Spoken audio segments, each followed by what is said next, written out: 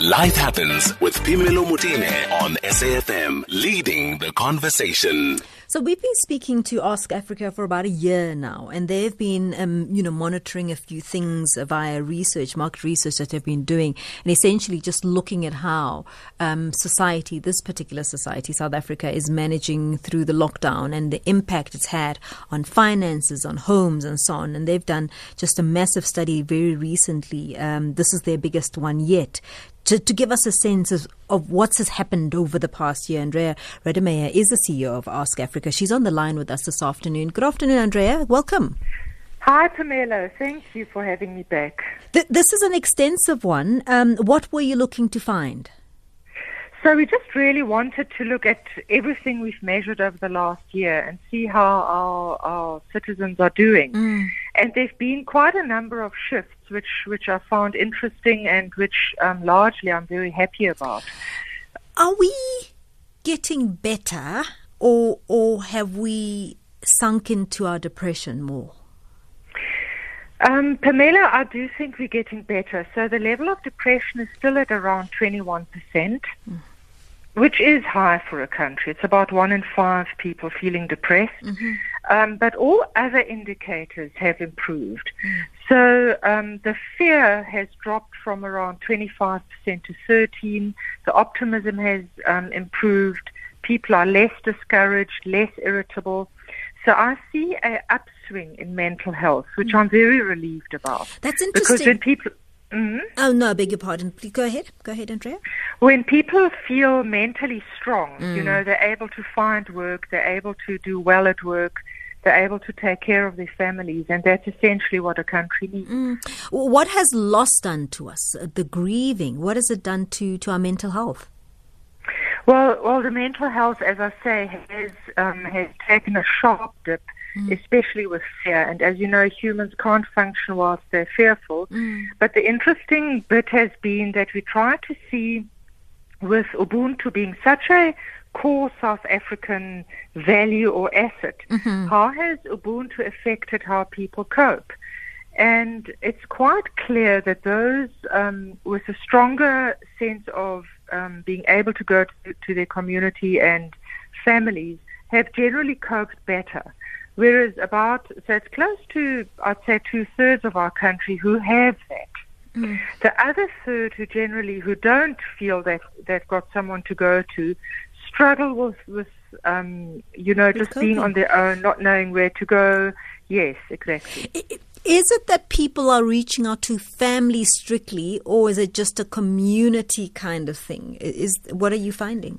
Well, it seems quite clear that 91% of our citizens say family is the most important part to their lives and their ability to cope.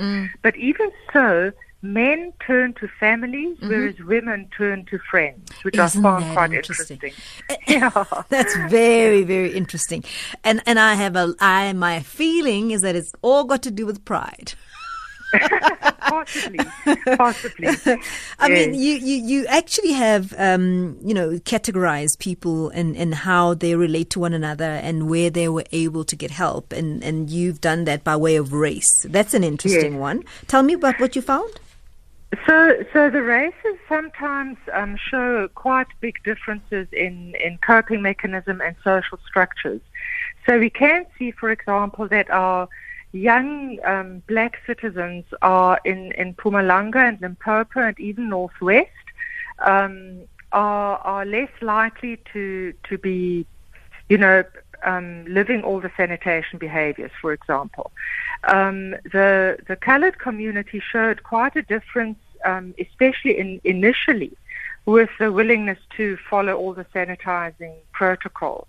The white metropolitan citizens were incredibly fearful initially. So we've seen huge differences in the regions and in the provinces, race, age, all of it. And in how they are then responding to what needs to be done. I'll be back with more of this, ANDREA. Let's just take a quick break and go to the headlines at 2:30. And I'll also come back with more of your calls and your comments as well on 011-714-2006. Life Happens with Phemelo Motene on SAFM, leading the conversation. Still talking to ANDREA RADEMEYER, CEO of Ask Afrika. They've conducted a really extensive research into how we are doing. This has been a year-long tracking of how South Africans are coping during lockdown and some interesting facts. So she's with us this afternoon. ANDREA, we were talking about how you have segmented certain communities and how they've responded to what needs to be done during COVID. I think you spoke about Limpopo. Was it in Mpumalanga initially? Mpumalanga and Limpopo. And what was going on there? Well, it looks like where initially a year ago, the metropolitan citizens were really sticking to the rules and were quite fearful about COVID.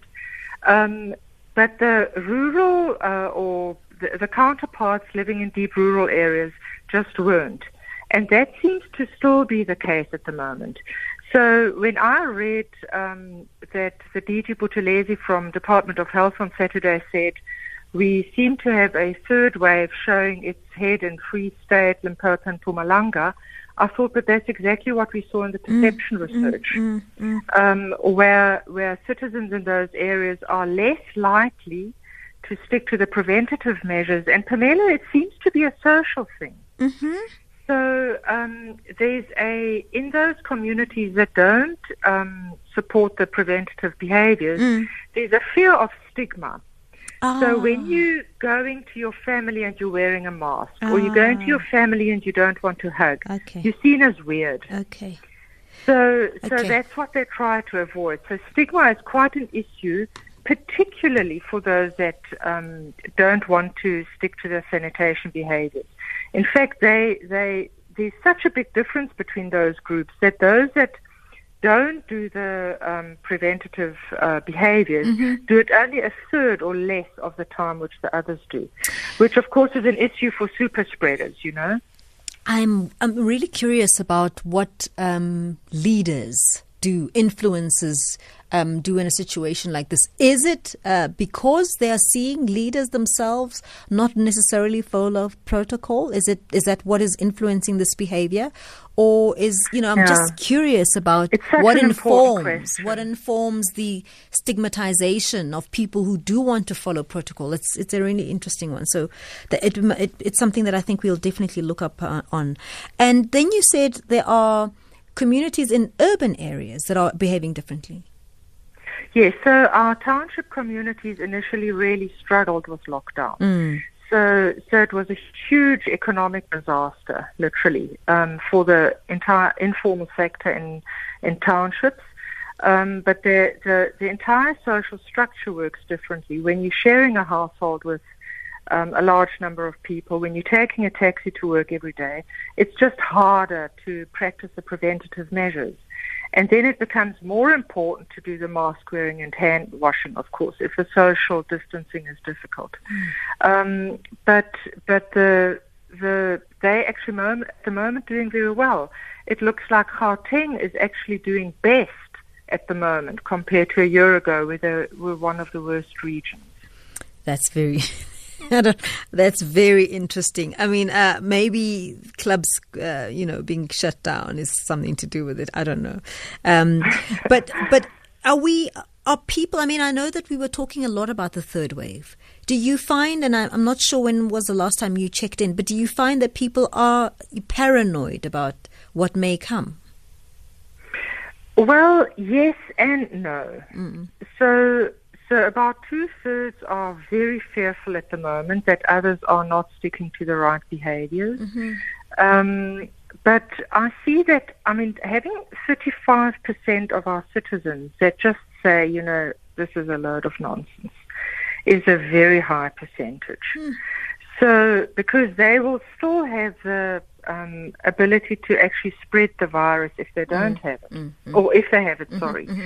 And out of this cluster, there's also about 1/3 of them that say if they have COVID, they actually won't declare it. If they don't have heavy symptoms. Now, that's a worry, of course, So even having COVID, they won't then start telling people about it or sanitizing. And they'll carry on. They'll just carry on like it's normal. And Andrea, how are the healthcare workers doing? The healthcare workers are doing well. So it's been a huge boost, of course, to have had the vaccines to them. But the interesting thing, Pamela, is that they are the most trusted segment of our society.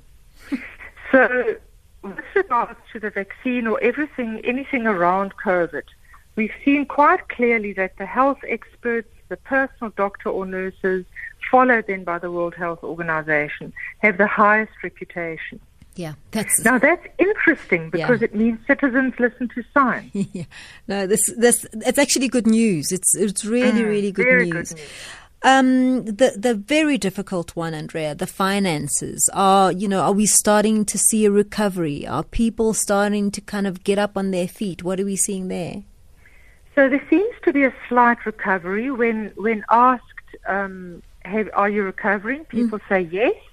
However, when we ask them the detailed questions around whether they still need to sell some of their assets, use their savings, loan money, etc., the numbers still keep rising. Sure. So I'm concerned about the economic crash still. And I think whilst people have become used to spending less and just having to make do with less, people are struggling economically and financially. Yeah, and there are dynamics around answering questions on that, because it's also something to do with shame. People feel shame by admitting just how bad things are. So, there probably will be a bit more conservative in how they respond to those questions. Well, thank you. Thank you so much, Andrea. Lovely talking to you as usual. We'll speak to you again soon. Pamela. Thank you. Okay. ANDREA RADEMEYER is a CEO of Ask Afrika, and we'll put up some of the information up on our social media platforms.